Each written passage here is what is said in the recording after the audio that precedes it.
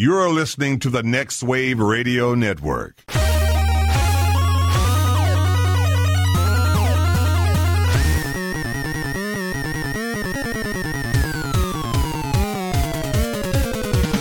you watched the Netflix documentary? I did, man. Yeah, and that made me. Do you know about this, Jay? There's a documentary on Netflix called. I don't remember what it's called. The Last Blockbuster. The Last Blockbuster. It's really? Actually in your old stomping ground. It's in Oregon. In Portland. Yeah, it's in Bend, Oregon. Bend, Oregon. right. Yeah, right on the outskirts. What is that, about half an hour away from Portland?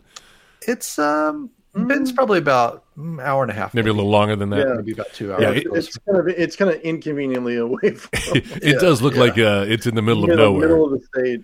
Yeah, pretty much. Yeah, when you think of Oregon and you hear Portland, you think of like Portlandia, right? You think of all these hipsters, but the rest of Oregon kind of looks like the rest of Texas. Like it is fucking rural. Like it is like farmland, and you've find some diehard Republicans out in those lands.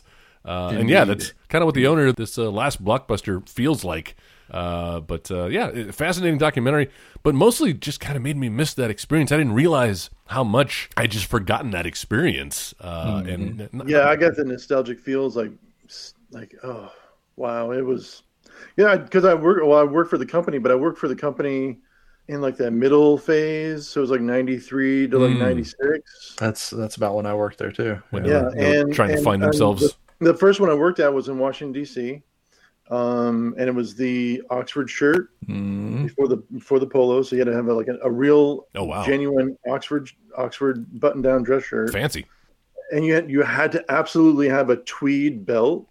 Yep. Like it could not be like, And then there was like that day where they're like, oh, you know what, fine, patent leather belt, that's fine, It was like, hey. Yes. And you could play movies, anything that was up to like PG-13 in the store on the 3 different TV monitors that were located and then what was it, 94, 95? Then they started Blockbuster Video News, and it was like a 30-minute. Oh my God. You had to stop it and rewind it and play it again. And it was just like, if you worked an 8-hour shift, you saw that thing like 16 times. Oh no, it's the worst. It was just, it just steadily going down. Because then I worked at one in Austin, off of Guadalupe, like near the university. So it was kind of interesting. That was the happening place. Like Sandra Bullock came in one time. Ooh, fancy! Wow, house in Austin. That's right.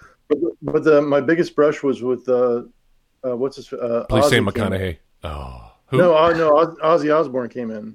Really? Yeah, I worked the day shift. It was me and my manager, and he comes in, and because how it's like diamond shaped kiosk thing. Mm-hmm. There was like there's the 2 breezeways. So him and his like manager guy, they come in. They're wearing tracksuits, Timberland boots, and they reek of cologne. And I'm just like typing away. Charging people $2.25 for a late charge or whatever to mail them a letter that says you owe us $2. I can't believe that business model was unsustainable. For Dazed and Confused. Mm-hmm. And so they come in, and then the guy, not Ozzy, but his manager guy, comes over and is like, "Oh, do you have World War II documentaries?" I'm like, "Yeah, they're over here," and I show him, and then Ozzy comes up behind me. I look down at his knuckles, and he's got OZZY. I'm like, holy shit, that's really Ozzy Osbourne. So I knew my manager more so than me. He was a few years. I was about 22, 23. Mm-hmm. This guy was like in his 30s, so he was like ex-metalhead and all that stuff. Yeah. So I darted back to the office in the back. I said, "Look up at the screen, dude. Do you see who that is?" He's like, "No," because he had like a ponytail and he had like reading glasses on. He looked like a crazy old, in disguise, like retiree or something. And I'm like, "That's Ozzy Osbourne." And he's like, "Fuck you." I was like, "No, it's not." I said, Go see for yourself." Yeah. He went out there and he came back running back. He's like, "Talk to me." And he was like, "How can I help you guys?" Yeah, They bought like $350 worth of like merchandise. What? Yeah, because he was using the arena at the university to rehearse for his like impending tour. Oh yeah. So he was like, he had like an apartment or a house he was renting, and they came in a couple of times, and then the one time they came in, they borrowed, and this is obviously before cell phones, they borrowed the phone, but our Yellow Pages, and then they swiped them. That's Wow. He was awesome. like, do you have some Yellow Pages I could put? And I said, yeah, here you go. And he walked out of the store with him, and they were sitting in the car. And the one guy was like, hey, what are you doing? I'm like, Ozzy has our Yellow Pages. I'm waiting for him to bring them back. And he's like, they're driving away. I'm like, son of a bitch. Stole our Yellow Pages. Who's going to stop him? Yeah, he can just fucking steal anything with impunity. And the only other one was the Bush daughters, because he was the governor at the time. Mm-hmm. And the governor's mansion was like right down on Congress. And so Jenna and I can't remember the other one's name, Ellie or whatever. They were underage. They're in high school, Mm-hmm. and they would come in. And I'm not no bullshit. They would come in and they would rent Dazed and Confused and like Up in Smoke. Of course. And all these like pop. And then it had the restriction thing where like you had to call the parent. No. Say, do you remember that?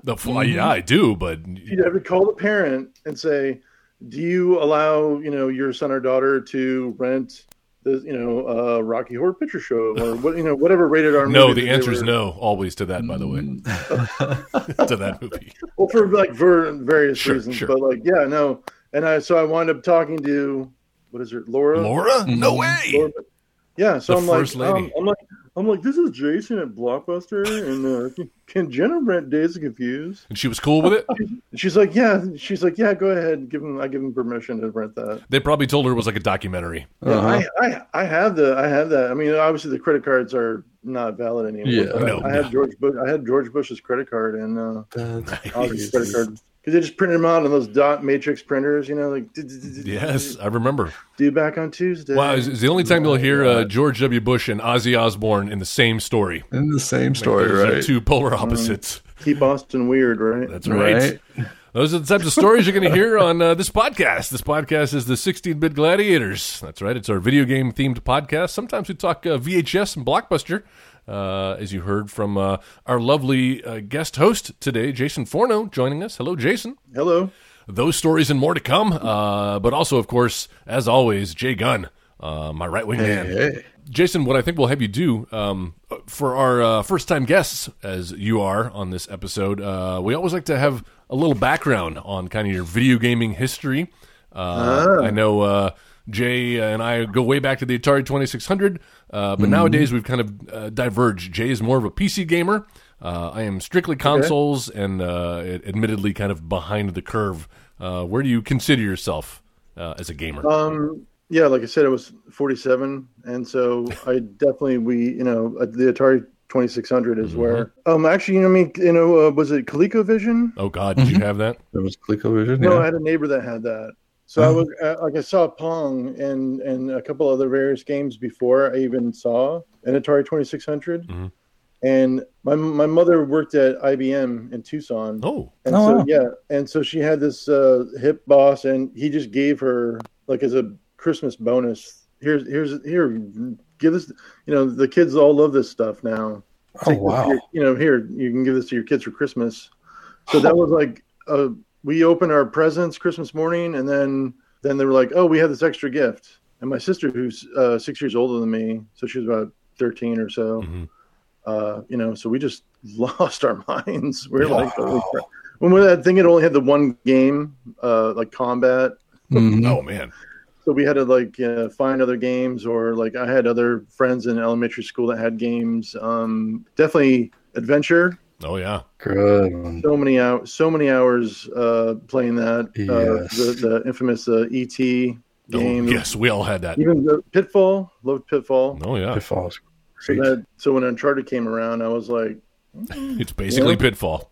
Hey, yeah, there you go. basically Pitfall. So I'm like, yeah, like I can dig this. Nice. I remember playing that, but then honestly, we moved down to Florida, Mm-hmm. and I got into music. I didn't even own a TV or watch television. So I graduated in '92. So like '92 to 2002. It's like Yeah, that's like, that's kind of like crucial Rick, to. like Rick and The Walking Dead. Just I'm like, Wow. what happened? Seinfeld?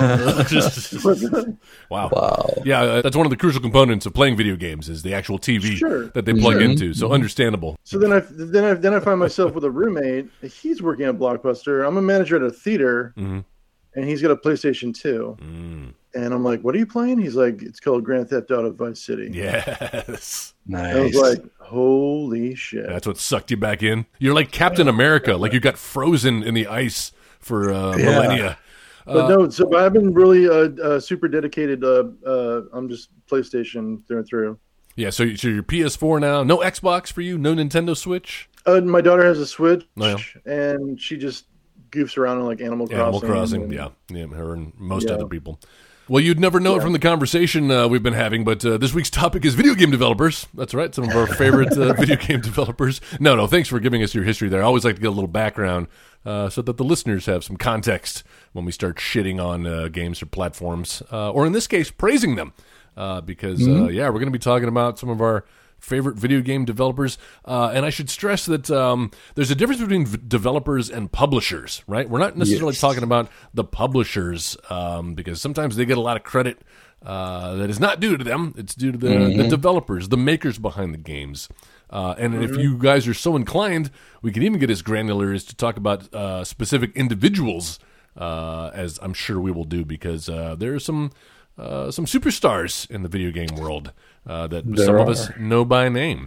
Dan Houser. That's now. Well, there you go. That's a good place to start. Who is Dan Houser? Because I am uninformed. The brainchild, him and his brother behind Rockstar. Oh, there you go. So, was it two years ago? He walked away 2 years ago. Oh, I heard about that. I believe it was. Yeah. What's the story behind that? I think he just creative differences. Probably wants to sit on like a private island for the rest of his life and count all of his money. Yeah, sounds like they've deserved it. Well, that's a good place to start. Then let's talk a little bit about Rockstar Games. What's your experience with them, Jason? Well, I guess Grand Theft Auto 2 on PC. So it was like a bird's eye view. Yeah, kind of a top down view of the city and that kind of style of the city overview.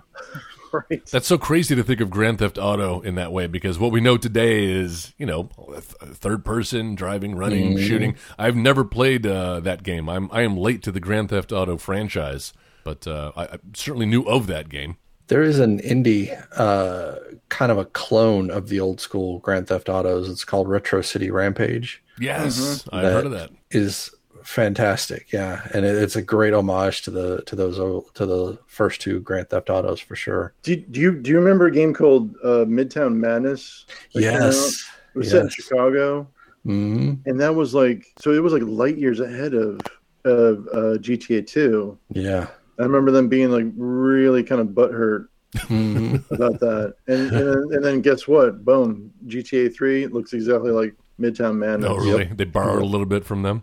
Well, if you don't know Rockstar from Grand Theft Auto, you'll know them from Red Dead Redemption Parts 1 and 2, another one of their big games. What else are they responsible for? Max Payne. Max Payne. I always forget that they did Max Payne. Yeah. And there was that private it's called Bully. Yes, Bully. Oh, yes. Which finds its way. There's like Bully references and like little, because they love to put little referential Easter eggs that cross over into all their different games. Like even doesn't matter like what time period set in. Yeah, and when I first invited you on, Jason, you told me you had strong opinions about Rockstar and Naughty Dog, and you kind of wanted to compare and contrast. And having kind of immersed myself in both of those worlds in the last couple of years, played Red Dead Redemption 2, played GTA 5. But also played Uncharted and Last of Us.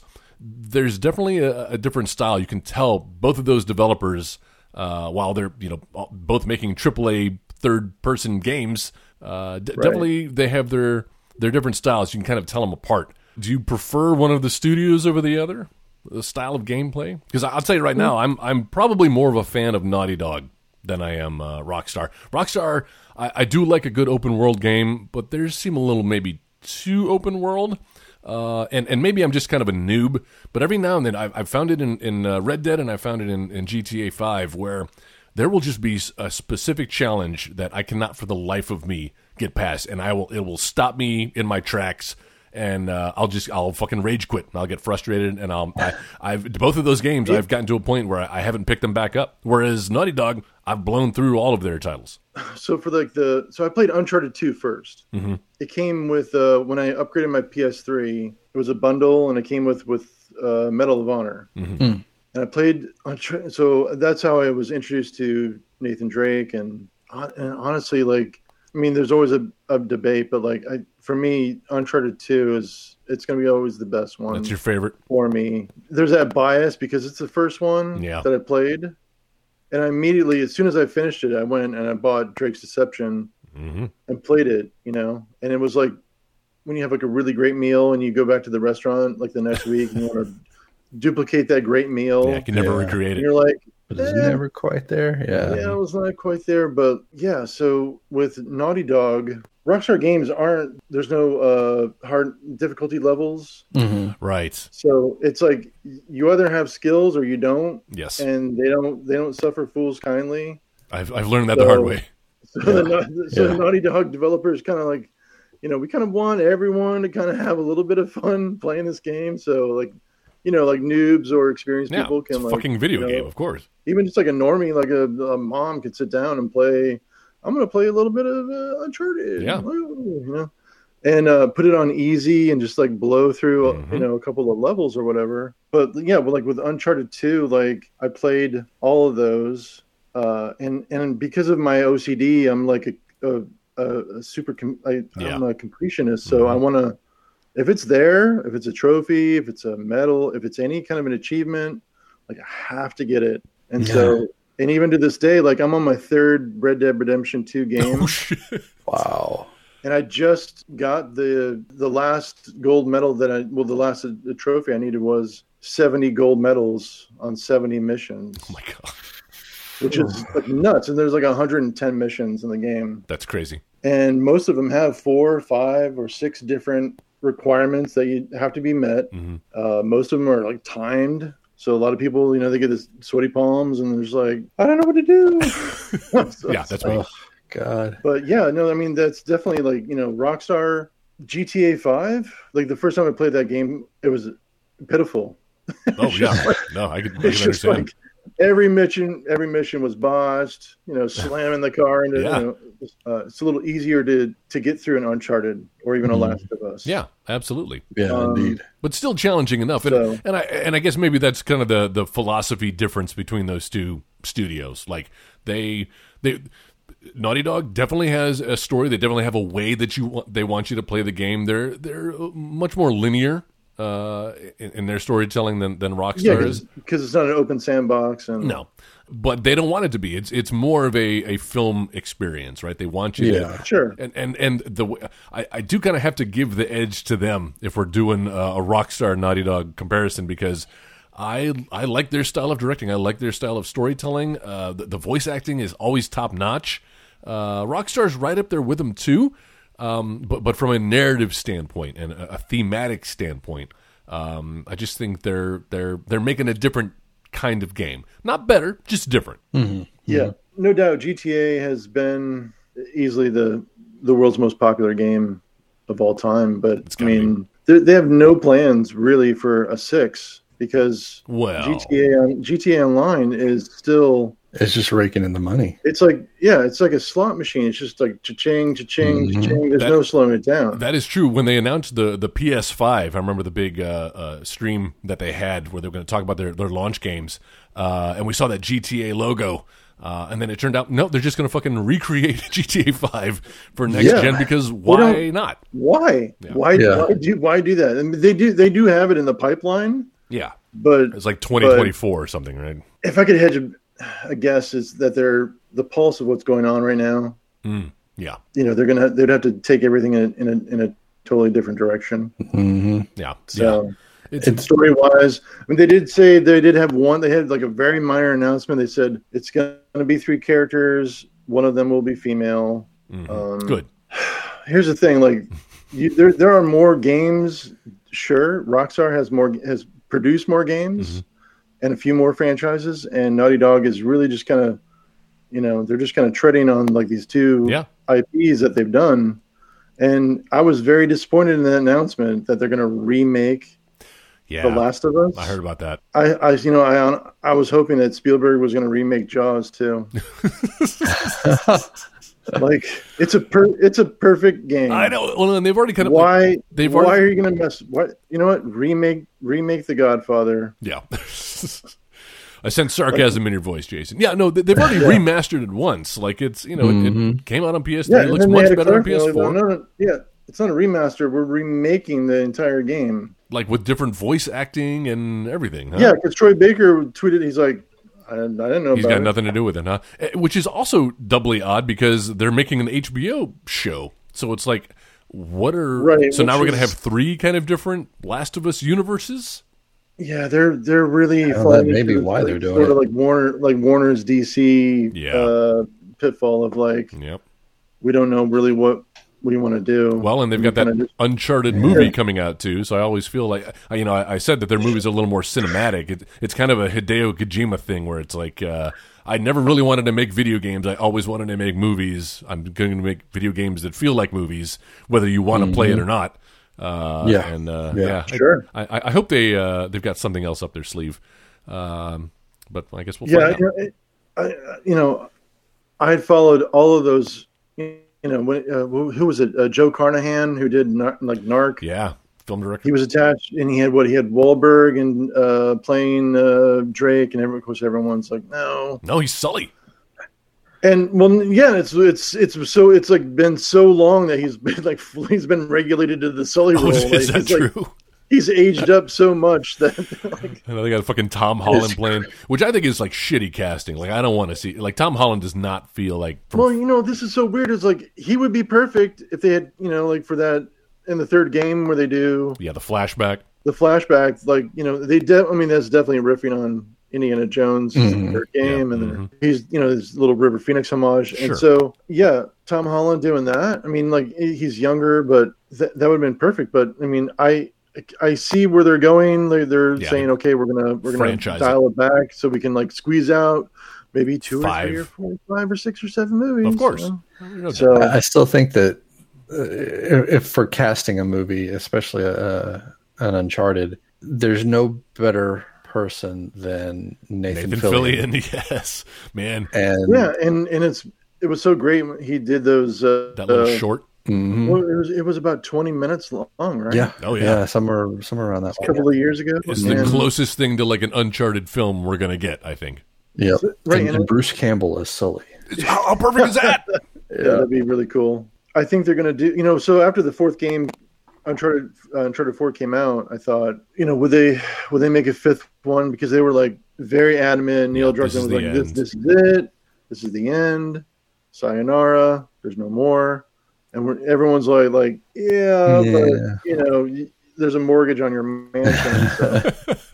So, you guys have played the game, right? Or Oh yeah. I haven't played the fourth one yet. Oh yeah. He's about to spoil some. yeah. So the epilogue with the flash, it flashes into the future with the daughter, and I thought, okay, if they were to do a fifth one, you rope in the brother Sam. Yep. They already did it with the spin-off, the Lost Legacy, right, where we had Chloe that was a really fun game. Yeah. And his daughter. I mean, because his daughter's been her whole life going with them on various expeditions, and of course there would be that lure, to kind of live this.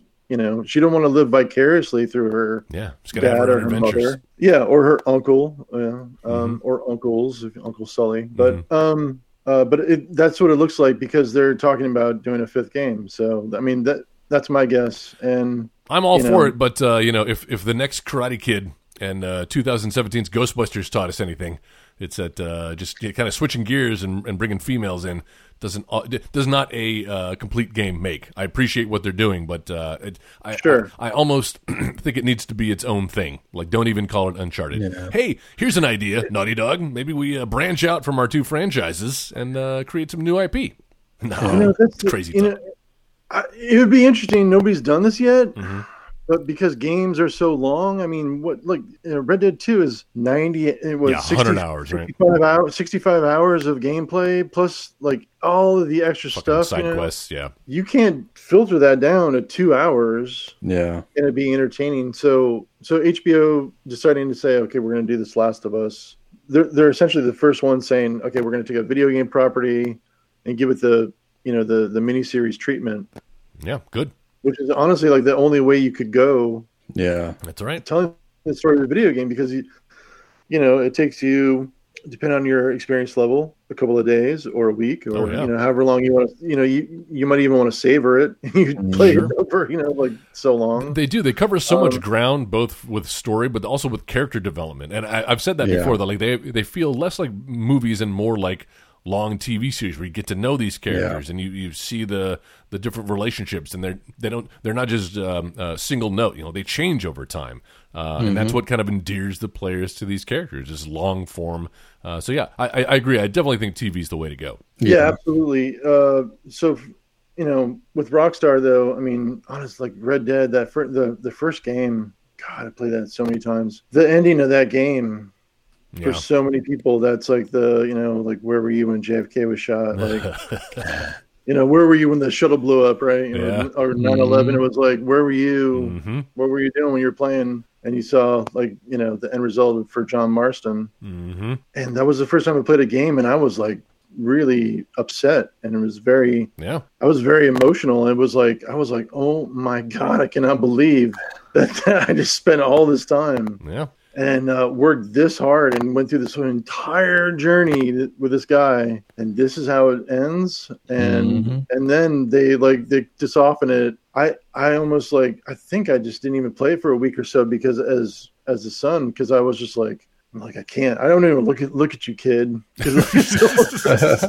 So upset, what happened with your dad. Yes. So when Red Dead Redemption, then they announced it, for years it was in development, and I would just put it out of my mind. And I remember seeing the first trailer that dropped 2.5 years before it finally got released, and then it was like a movie you're really, really wanting to see, because before, when George Lucas would make a Star Wars film, it'd be 3 years between, right? So you'd be like, no, I don't want to think about it. It's like, I got to wait 3 years. So I don't want to think about it. Wait until it's ready. Yeah. Right. So, call me like a month before. When there's a trailer. Right. Yeah. But I remember we were at home watching TV, my wife and I stood up and I'm like, I'm going to go to GameStop. She's like, what? I'm like, I'm going to GameStop. I'm going to go buy this game. And she's like, it's 10 o'clock at night. What are you doing? I'm like, no, I'm gonna go buy this game. And then I played it for the next 4 months. Yeah, wow. Yeah, you were heavy into that. I remember you saying at the time. Yeah, it was a lifestyle for you. Yeah, it was like, I wonder how many divorce attorneys over this game, because it was like, yeah, I don't have time to talk to you right now. No, yeah, living my second life in the Old West. All right, well, before this devolves into a Naughty Dog Rockstar episode, as we're over 40 minutes in, let's move on, because we are talking about video game developers. There's a big list to go through. Absolutely, and, sure. I think I'm going to throw it to Jay then to move this along. What's one that comes out? What's a favorite of yours as far as video game developers? I mean, if it's not obvious... as he hoists his Nintendo 64 shirt. and 64, yeah. I'm going to go with Nintendo as both developer and a publisher, I guess. But mainly because they're essentially my top 2 series of video games, of all time, and that's Zelda and Metroid. I knew it. I started both of those games when they originally came out, in 87, I think it was. Mm-hmm.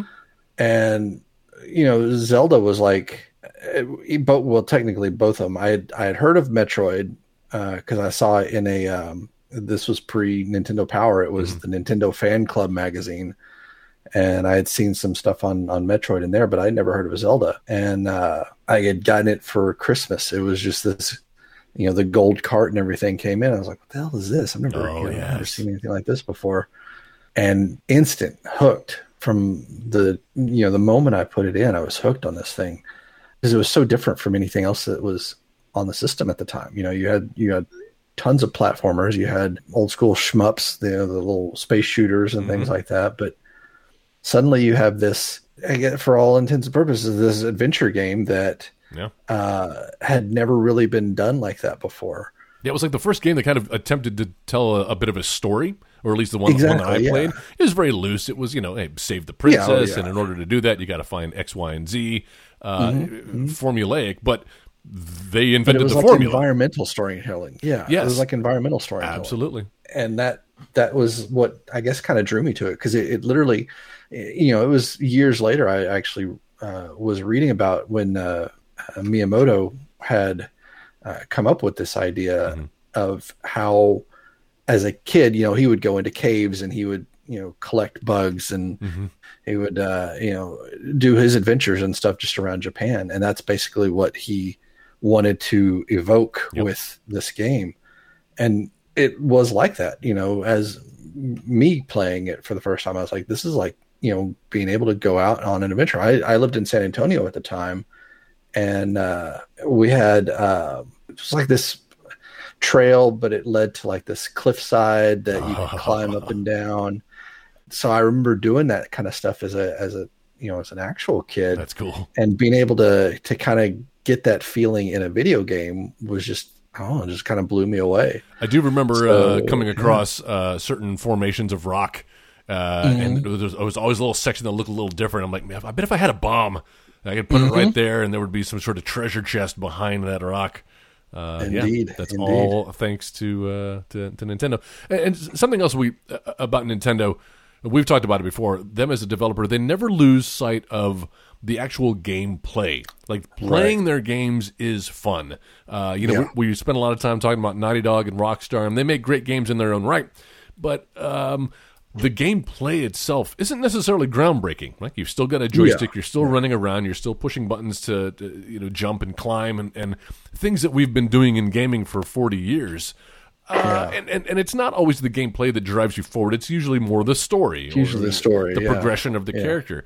Nintendo games are just fun to play. And if you if you got 30 minutes to play a game, you're not going to fire up Metal Gear Solid and watch a 40-minute cutscene before you actually get to do anything. You're going to fucking plop in Mario and do a couple of side-scrolling levels. And to this day, I think that's a philosophy behind Nintendo games that's just been keeping them at the top. Yeah, totally agree. Indeed. I mean, even looking at like Breath of the Wild, being an open world game, and you could sink hundreds of hours into this game. I've sunk hundreds of hours into the game, but it's still one of those, kind of goes back to that same core philosophy of just pick it up and play, because you could literally just jump into the game and go do a shrine and 15, 20 minutes and you're done. And you're like, okay, cool. I got my gameplay for my little break for the day, and I can move on and do the rest of the stuff. You feel like you achieved something for hours. Yeah. Exactly. Yeah. That's my my number one for sure. Well, we're starting off big with all the heavies. So I'm going to keep it going, because Capcom, for my money, is probably, right up there next to Nintendo, has gotten more of my money and more of my time and mind share over the decades. And when I started kind of researching for this episode, obviously they show up a lot, but until you see them all on paper next to each other, just the different franchises that they have, Indeed, their own IP, starting with Mega Man, and then all from to Resident Evil, to Street Fighter, the juggernaut that is the Street Fighter. They invented the whole fighting game genre. We did a whole episode on it a couple of months ago. Listen to our fighting game episode. And even Monster Hunter. And even now today, there you go. Thank you. Killing it with Monster Hunter. Monster Hunter is huge right now. I heard that in Japan, Switches are sold. Well, they've always been hard to get by, but the release of that game has single-handedly made Switches hard to find. Yes.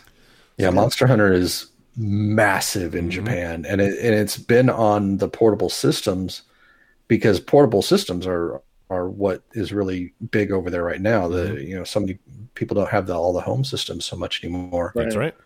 And so for Switch to get that, and as good as it looks, because it rivals Monster Hunter World, which was on the PS4 and then the PC and stuff.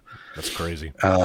It's crazy that they could do that. The thing that I think sticks with me about that developer is they've been able to kind of reinvent themselves over the years. They're not known for like one particular genre. Like I said, they went from 2D platformers to fighting games to horror. Like they've got an answer for everything, and was one of the first third-party developers whose name you really started to trust. Like they had enough cash, goodwill built up behind their titles that when you saw that Capcom logo, you were like, I don't know what this game is, but it's made by Capcom, and that's good enough for my $50. Yeah, I love how they've kind of brought the Resident Evil franchise back, because for a while, like after Resident Evil 4, 5 and 6 really started to lean into the action heavy. Yeah, they were trying some new things. Yeah, they were trying some new things, and they weren't really working out so well for what people wanted with a survival horror style of game. And then they come back with 7, and it's like, okay, this is where it needs to go. And now they've got 8 Village or whatever coming out. That looks amazing. So yeah, I like how they're able to kind of still stay nimble and pivot on things and not get stuck in a rut, essentially. Wish their movies were a little better, though. Maybe they can have some better luck with some of their other titles. But I cannot recommend Street Fighter. All right, so that is Capcom, one of my tops of all time. All right, Jason, we're going to come back to you. Let's talk about another game developer that's near to your heart. Square Enix, but because I'm such a big Tomb Raider fan. Oh, interesting. Oh, nice. Yeah. Were they responsible for Tomb Raider? Eidos was the original. Yeah, Eidos, and then and then Square kind of bottom up. Oh, okay. Square Enix, they've got a lot of games under their belt, a lot of franchises. Of course, before there were 2 different companies, and then I guess they've gobbled up some other developers in their wake.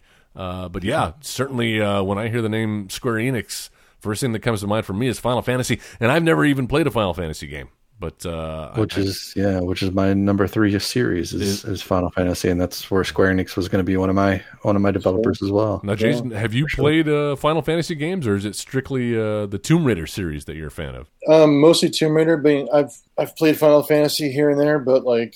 It's mostly Tomb Raider, and I guess most recently my kid got a copy of Marvel's Avengers. Oh, nice! Which they published, so I didn't know they were responsible for that one. Yeah. A lot of people are kind of trashing on it, but at least from what Joe has told me, it seems like it's an actual pretty fun game. Yep. Like it's not the microtransaction fest that people were afraid that it was going to be at the beginning. Right. I was kind of turned off by the designs and the voice acting. I mean, because the MCU, like when I'm endeared to Scarlett Johansson's Black Widow and Chris Evans Captain America. Not so much the characters themselves, but those actors' representations of them, and like to hear kind of like discount versions of them. Exactly. Yeah. It's just not quite the same. But that's not to say that they're not a great developer and have a whole slew of video game hits under their belt over the years. Yeah, indeed. I think most people will kind of point to their storytelling. There were some of the original storytellers in video games. Starting with the Final Fantasy series, just being and doing it in the 8-bit era. I mean, nowadays when you've got filmmakers basically making your games, it's easy to. I say easy, but the blueprints are there for being able to tell a story in a video game. But when all you had was text on screen and no voice acting and these little sprites moving around, and yet they were still able to grab you in and tell some engrossing stories over over their franchises. Yeah, Final Fantasy was another one of those ones, kind of like Zelda, where I had never heard of it before, and I got it again for another Christmas. I think it was '89, and I think that I spent, other than coming down for grabbing something to eat or something to drink, I think I spent the entire weekend when I first got it just up in my room playing that game when it first came out. And there's another one of those that grabbed me. And I want to say it was a couple of years later, because that was shortly before going into middle school. And it was middle school when I started playing D&D. and there were so many things that I recognized from monsters from the game, thinking, "Oh crap, that was in Final Fantasy." Come to realize it was because the Final Fantasy developers were big D&D nerds, so they were basically wanting to make their own version of D&D in this game. I had even followed it through other consoles, like when they were off Nintendo. Yeah, when they left Nintendo and they moved on to Sony, I bought a PlayStation for Final Fantasy VII. I bought a PlayStation 2 for Final Fantasy X. You know, a PlayStation 3 for Final Fantasy 13, which turned out to be kind of a mistake. But yeah, Square is definitely, and of course they've been a great, I guess, kind of shepherd for the Tomb Raider series. I was a little bit worried when Tomb Raider 2013 came out because of the design for Lara was so different, and I thought, okay, well, it's kind of like an origin story, so I'll give it a chance. And my God, it just blew me away when they did it. I immediately had, of course, the Uncharted vibes because they were so similar. But I don't know, it was like Uncharted, but almost a little bit more cinematic, I guess would be the way to do it. I'll agree with that, because they really kind of did things with camera angles and kind of really, I don't know, focusing in on characterization. Yeah, and especially with that character who we all kind of grew up with back when she had polygonal boobs back on the PlayStation. And to kind of see that character done right, because it would have been so easy to kind of over-sexualize her and reboot her and make her kind of a Bayonetta-like character who is just this superhero. But the way that they grounded her and tried to make her kind of a real character and somebody you could kind of root for, and it didn't feel like they were pandering to male teenage audiences. You know, this is this is just another character. She happens to be a woman, but she also kicks ass. And I kind of felt like they breathed new life into that series by making you respect that character. Absolutely. Yeah, there was definitely two things that factored into that were like the two films that Paramount put out with Angelina Jolie. Yes. Mediocre. They're ridiculous. Yes. Yeah, ridiculous to me. And the advent of and the popularity of Uncharted, but trying to retool it, dial it back, give her a little bit of an origin story, still trying to stick with the lore behind her, but at the very least trying to humanize her a little bit. Yeah. Because that's the one thing, when you go back and you watch those like Angelina Jolie movies, like you guys ever read there's no save the cat moment whatsoever. For her. She is just a unlikable character. Yeah, I agree. Yeah, you know, and it's not a Mary Sue thing. She's just unrelatable. Yeah, she's just like, you wouldn't even want to like meet that person. Yeah, let alone like going on like a journey with them. Yeah. No, they definitely live or die, and you're just like, you know what, I have shit I need to be doing. So yeah, they definitely miss the character of Lara. Yeah, that's the thing. Like with Nathan, you know, it's all Nolan North, you know, but that his self-deprecating, you know, the humor, and it's so palpable. It's he makes him so affable and likable.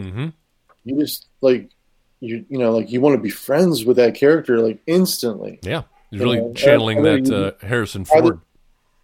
Absolutely, you know, lovable. You know, goof that is always just a little bit in over his head. Yep, never feels like a superhero. Right. But it's not like, it's not a tech thing, or you just dig down deep, do what needs to be done, and get on to the next thing. And it's not like he's not doing it for, you know, accolades, like, or, you know, try to like bring down some like crime syndicate or whatever like that. You know, it's there's like that for the Drake character. It's a love of the history. It's that line that everyone knows. You know, all the famous indie lines, but it belongs in a museum is the heart of what that character is about. You know, that he's doing it for this very specific thing. And it's for preservation, and it's not for self. Yeah, fame and glory. Yeah, fortune and glory. Yeah, well, that's what it is. Fortune and glory. Yeah, because Indy always rides that line between who doesn't want the fortune and glory? Of course, we'd all love to do that, but in the end, here's your magic rocks back. Help grow your crops. You've led us down the right path because you're talking about Indiana Jones, and that is, of course, from the mind of George Lucas. Those are a bunch of checkered games. And yes, Lucas loved video games so much that he started his own game company known as Lucas Arts. Back in the 90s, actually late 80s, mostly 90s. I know him mostly from the 90s. I know him from games like Monkey Island, Grim Fandango, Full Throttle, of course, not to mention a bevy of Star Wars and Indiana Jones games. But one I love the most is 1987's Maniac Mansion. Was the one that kind of first me. Just their style of humor, specifically those games, their style of humor mixed with kind of the point and click adventure. Like I hadn't seen anything like them, and those games were the first ones that kind of made me realize video games could be funny. Video games could have a sense of humor. They had there's like a Pixar vibe. Yes, absolutely. Yes. And they brought it to all their properties, and now sadly. They weren't really that big on consoles, right? If you wanted to play these games, you had to have a PC. I mean, Maniac Mansion kind of made the jump. But kind of. It was never the same as it was on the PC. And, of course, when they started coming out with these CD Star Wars games, in a time before we had more Star Wars movies, like it was the closest thing to playing or to watching another Star Wars movie were some of these games, Dark Forces and I don't know if they did Knights of the Old Republic, but maybe another developer. But it was BioWare that did it, but I want to say it was published by LucasArts. Yeah, well, I think it would have had to have been. Yeah. Just for the namesake, but man, LucasArts, one of my favorite developers from back in the day. And still around to some extent today, right? Didn't they announce another Indiana Jones game coming sometime soon? I have heard there's one coming. Yes, yeah. I'm curious. They haven't really said much about it, and it was just like a really brief teaser that they put out. Kind of showing the whip curled up and everything when it panned across that, and it had that wave of like, oh shit, this is an Indiana Jones game. So, of course, I'm sure it'll basically be like an Uncharted style of game. Probably. What was the last? I have them right over there. The last two they were on PS2. Oh, the Indiana Jones games. Temple of Elemental Evil or something like that was. Yeah, I can't remember. But I remember the second one was pretty abysmal. Yes, very hit or miss Star Wars games. It was right around the same time where I played the From Russia with Love when they did that. Connery provided extra ADR. Yeah. Wow. Yeah, and that game was awesome. It was awesome. It was a little frustrating with some of the mechanics, but it was super faithful to the film. That's awesome. And honestly, like people were clamoring, they were like, "Dude, oh my God! They're what if they apply this to Goldfinger or Thunderball, or even go back to not so much Dr. No, but but all the different set pieces, the Gypsy Camp and." I think the game starts off, with the hedge maze. Oh, that's cool. And you're trying to you're Bond, but you're not Bond, and you're trying to escape Robert Shaw, or what have you. And so, but I remember playing that right around the same time, and just taking those indie games and just going one and done. Like, honestly, I don't even think I finished them. They were that colossally disappointing.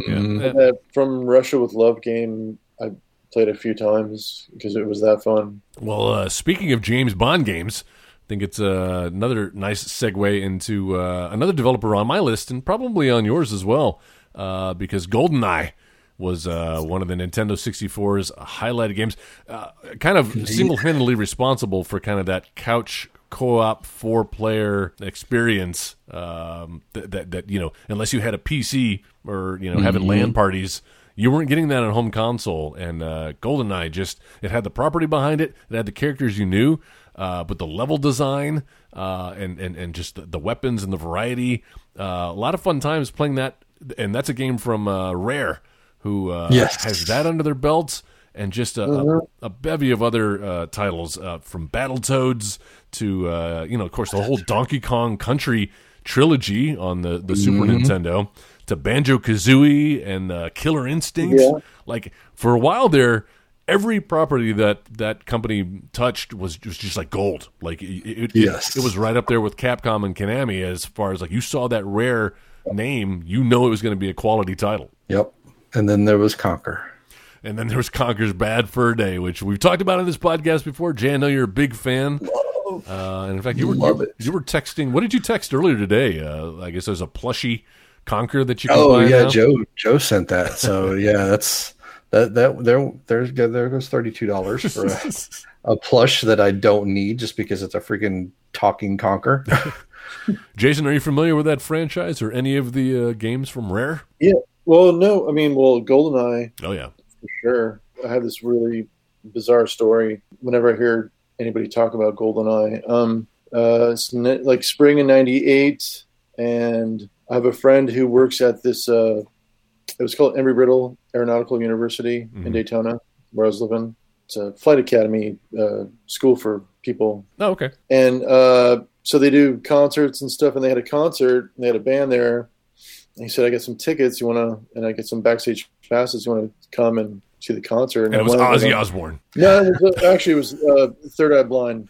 Oh, even better. So the band plays, and then so we go back stage, but they're not like ready to have people come back there. So we left and got a drink and come back. We came back. Everyone had cleared out. And I went with my friend, and he had this girl that he was trying to hook up with or whatever. So we go back, and they're like, okay, we're hanging out with the band, and then they're like, we want to go up on our bus. So we go up on the tour bus, and the singer Stephen Jenkins starts playing GoldenEye because they have a little TV. He's just playing GoldenEye with the bass player. The bass player's like, I don't really want to play this. So he looks over at me and says, "You want to play doubles?" No way. I'm like, okay. Awesome. So I'm sitting there playing. Oh, Sean Bean, of course. He has, because he has to be James. Yeah. And so, first game, boom, he finds me, kills me instantly.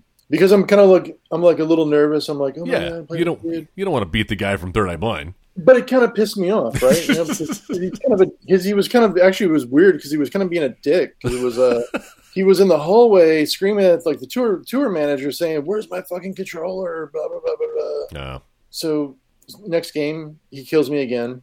Third game, he kills me again, and then I got really pissed. I'm like, you know what? Okay, gloves are off, dude. No more Mr. Nice Guy. Game 4, I find him and I kill him, and he's like palpably. He's like, oh no, you didn't. 5th game, I find him, I kill him instantly. He's like, all right, well, all right, let's go again. The 6th game, find him, I kill him. He just takes the controller and he throws it at me and says, "Get the fuck off my bus." What? Yeah. Wow, what a fucking diva. I was like, fuck you, dude. So whenever anybody says GoldenEye, I think about that ass hat. Okay. That's funny. Not nearly as cool as Ozzy Osbourne, huh? Yeah, Ozzy. There's the lesson there. Stealing phone books. Yeah. When his show, so a few years later down the road when his reality show came out, and I remember I was watching with somebody, and they're like, this is, because it's a TV show, right? It's like everything's make believe. And I'm like, no, he really talks. He's really incoherent and not a show. Like, yeah, no. I'm like, no, that's exactly it. Just like, you can't fake that. Yeah, on a weekly basis. Like, no, this is that's a lot of drugs, dude. Yes. It's not scripted. He's not like in character. Yep. I don't think he's that good of an actor. Don't do drugs, kids. You'll end up like Ozzy Osbourne. Yeah. I'd be remiss, Joel, if we didn't mention my kid would be remiss if TT Games, because I've been the last 5, 6, 7 years roped into playing every single Lego game on the planet. Oh yeah. Oh man. Surprisingly good. They are addicted. Oh my God. They're really funny. My absolute favorite one is the Jurassic Park one that they did. Oh really? I haven't played that one. I haven't played that one yet. Yeah. So when Jurassic World drops, they're like, okay, we're going to do, and I thought, because it just says Jurassic World on it, I think.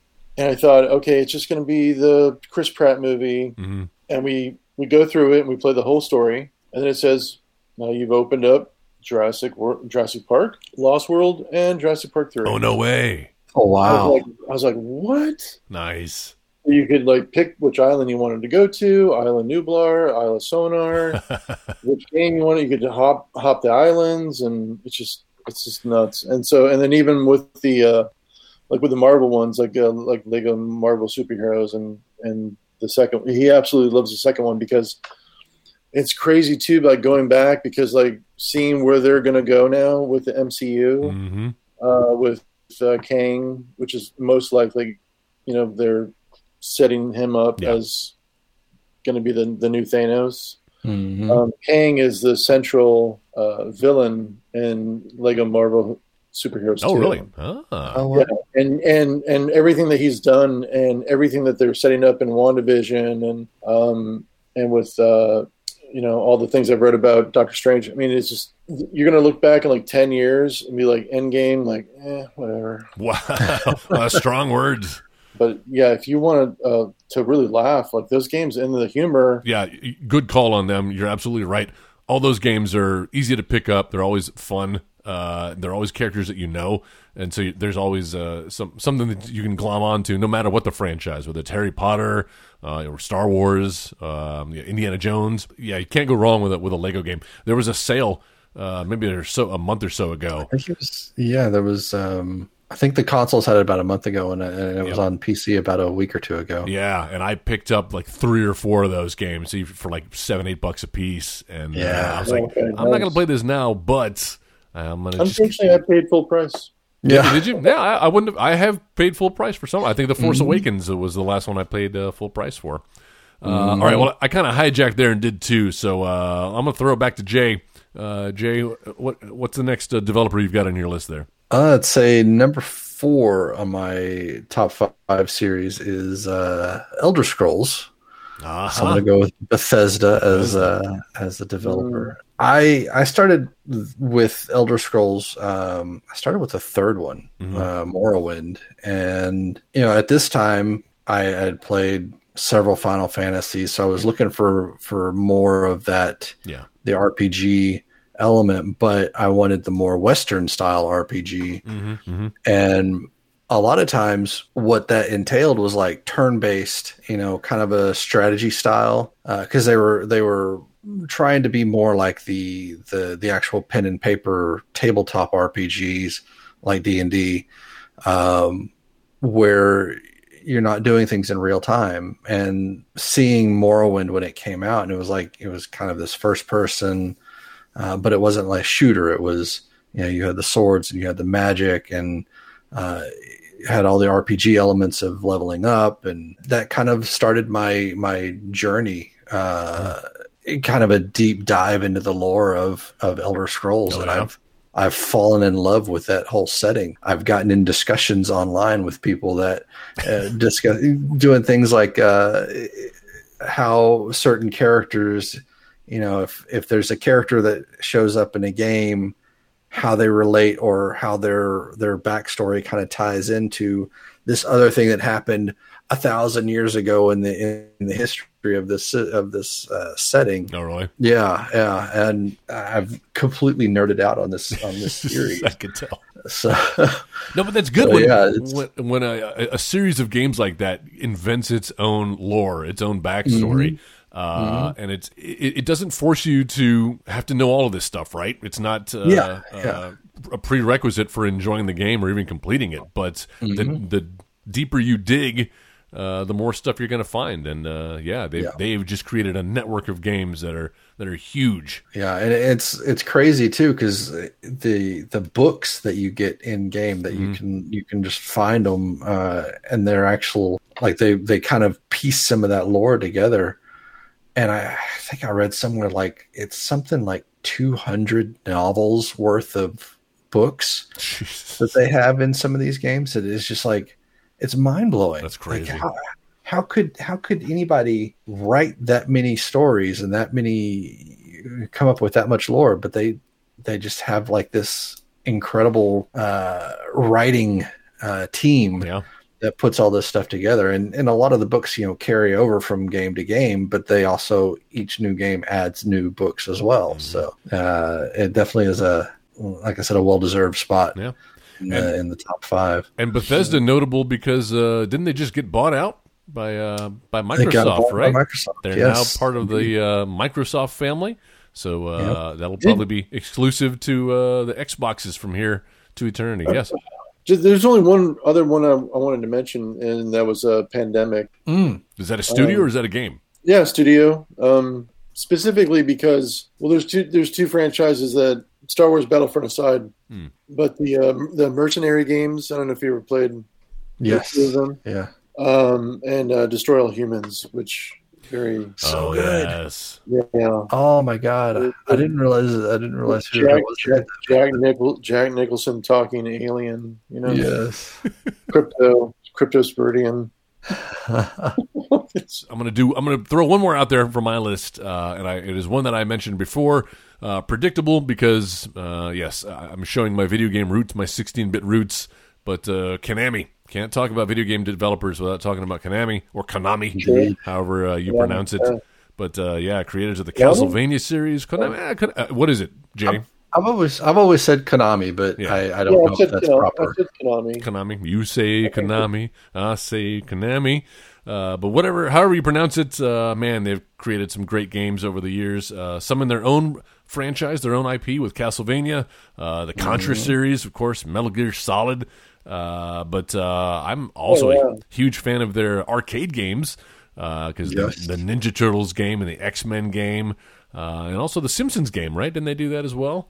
I believe some of my favorite arcade experiences, those 4-player games. And that was another one of those companies where when you saw that logo and you heard that little chime, when you turned on the Super Nintendo. You walk into Free Hell, Play. they have the Konami code. Yes, they were responsible, right? Up, up, down, down, left, right, BA, start. Right. Yep. You walk into to Free Play and any of their games are the ones that are being monopolized by everybody. Absolutely, yeah. There's a reason for that. Sad, though, that they've kind of let their brand diminish over the years. They don't really make games. They could be doing so much more with their IP. It's definitely stagnated. Yeah. Let it languish. They've kind of gotten seduced by the dark side. Slot machines, slot machines and gambling devices, and I get that that's probably bringing in more money overall than the video games, but oh my God, it's so sad to see them to just devolve like that. Mm-hmm. From arcades to casinos. Yep, but yeah, still brought tons of enjoyment to me back in the day. And in fact, no, that was Capcom who did all those Disney NES games, right? DuckTales and Rescue Rangers, but synonymous with gaming in the early 90s. Mm-hmm. Rest in peace, Konami. All right, well, you guys, any other ones on your list? I've got some honorable mentions here we can blow through. The only one I got is my number 5, and that it's actually 2 series combined, Half-Life and Portal. So Valve be my developer. Yes. And I combine those two because they're not, obviously they're not the same games, they're not the same series, but they're so intertwined with each other. Like there's the competition between Aperture Labs and Black Mesa, so they exist in the same universe. So I'm going to cheat it and I'm going to do them as one series. It's going to be my number 5. So yeah, it counts, man. Valve for sure. Yeah, Valve, a great publisher, and then also responsible almost single-handedly for the whole Steam network, right? And consolidating PC games and giving it a platform in the way that Sony and Nintendo and Sega had kind of been dominating. Yeah. Valve, great company. Good call. What about you, Jason? Definitely, we can't leave off Ubisoft because we haven't really talked about it. Yes. I mean, Assassin's Creed is such a huge franchise. And for that matter, even Far Cry. That's right. Watch Dogs, Prince of Persia. But yeah, I'm a big Far Cry fan, more so than Assassin's Creed. I enjoy the Assassin's Creed games. I typically don't go through them a second or third time or anything like that. Understandable. I'll sit with them and I'll play them faithfully, but I don't generally, once it's kind of like a one and done thing. Yeah. But the Far Cry games are, I guess it goes back to being a bigger Indiana Jones fan than a Star Wars fan, and I would happily play like a crappy Indiana Jones game on PS2 over replaying an Assassin's Creed game on like a PlayStation 5 virtual reality. So fair enough. Hey, quick question: what's your favorite Far Cry game? Oh God! As somebody who's never played one, and I want to get into one. I've heard 4 is the way to go. Yeah, 4 is pretty nuts. 4 is good. Yeah. I really, honestly, I really liked 2 because I it was set in Africa. It's really wonky. The mechanics are really. 3 was fun, but 4 is pretty. It's really out there. Yeah. And Troy Baker as the heavy. Oh yeah, as the bad guy in that. It's real fun. But I did enjoy. What was it? Primal. Yeah. Primal was big ass because then they had a DLC. It was like a Yeti Bigfoot. That was totally insane. Yes. And Yeah, then that was kind of a spin-off of 4, if I remember correctly. Yeah. I think you're right. And the 5th one was in Montana. Montana, yeah. What do you call them? The preppers or whatever. Yeah, religious cult preppers. Yes.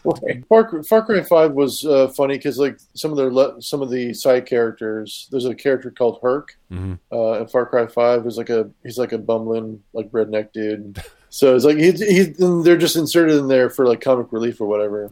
But no, I will definitely play the Giancarlo Esposito Far Cry 6 coming out later this year. Far Cry 6. Yeah. I'd say too another Far Cry to look at it. It's also a spinoff. It was a spinoff of the 3rd one called Blood Dragon.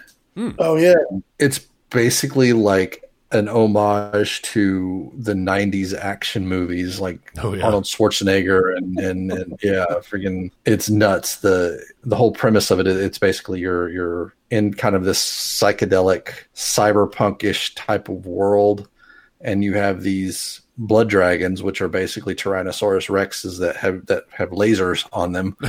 Nice. That's like the big monsters that you're fighting. Dr. Evil would be proud. Right, exactly.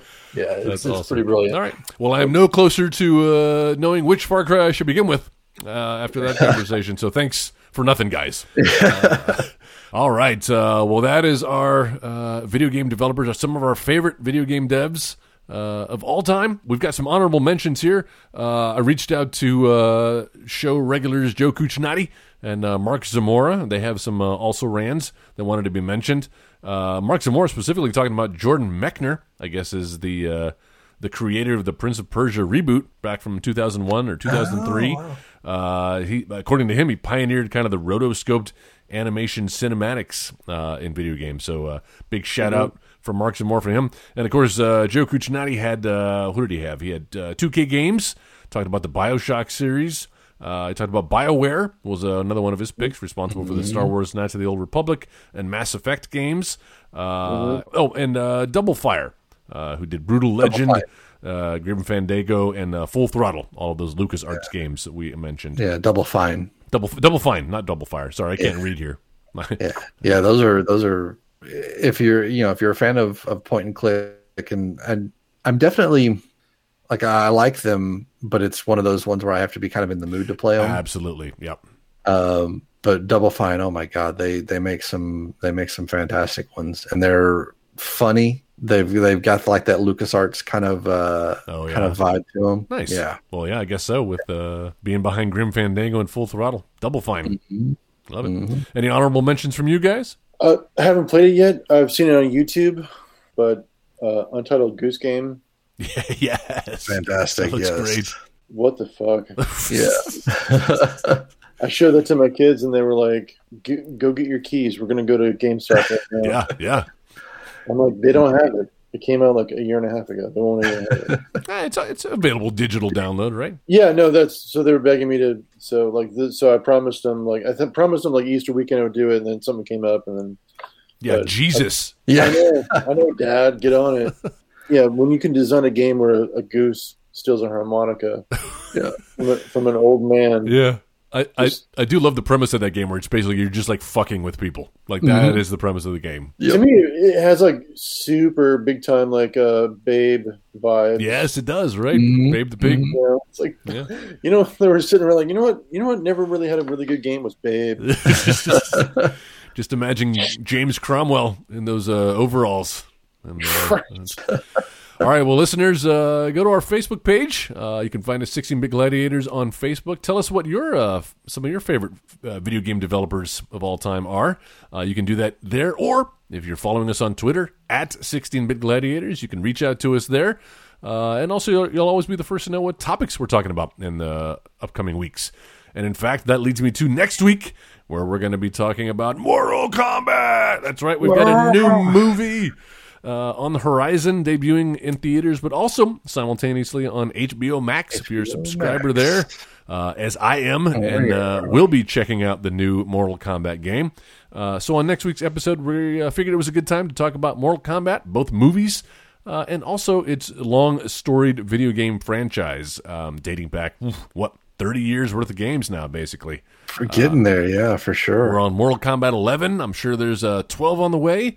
And if this movie does gangbusters, as I'm sure they're hoping it will be, we can expect the Mortal Kombat franchise to live on. So tune in next week, where we'll be talking about Mortal Kombat. All right, Jason Forno, thank you so much for joining us and sharing your insights and all of your run-ins with celebrities. That's crazy, and, man. I know you have more up your sleeve, so please come on again. Regale us. Absolutely, yeah. I'd love to come back. Thanks for having me on. Yeah, absolutely. Fantastic. Jay, as always, nice job, buddy. Thank you, sir. Thank you. Always a pleasure to be here. Yeah, good. Very, very good list. Yeah, I think so, too. We all learned a lot today. And, of course, you, the listener, thank you for listening. Subscribe on 16bitgladiators.com and tune in every week to hear us talk about video games and video game topics. All right, folks, thanks again, and we will see you next week for another episode on the 16-Bit Gladiators. Bye, guys. See ya. That's it, man. Game over, man. It's game over. What the fuck are we gonna do now? You've been listening to the Next Wave Radio Network. That's fucking gold.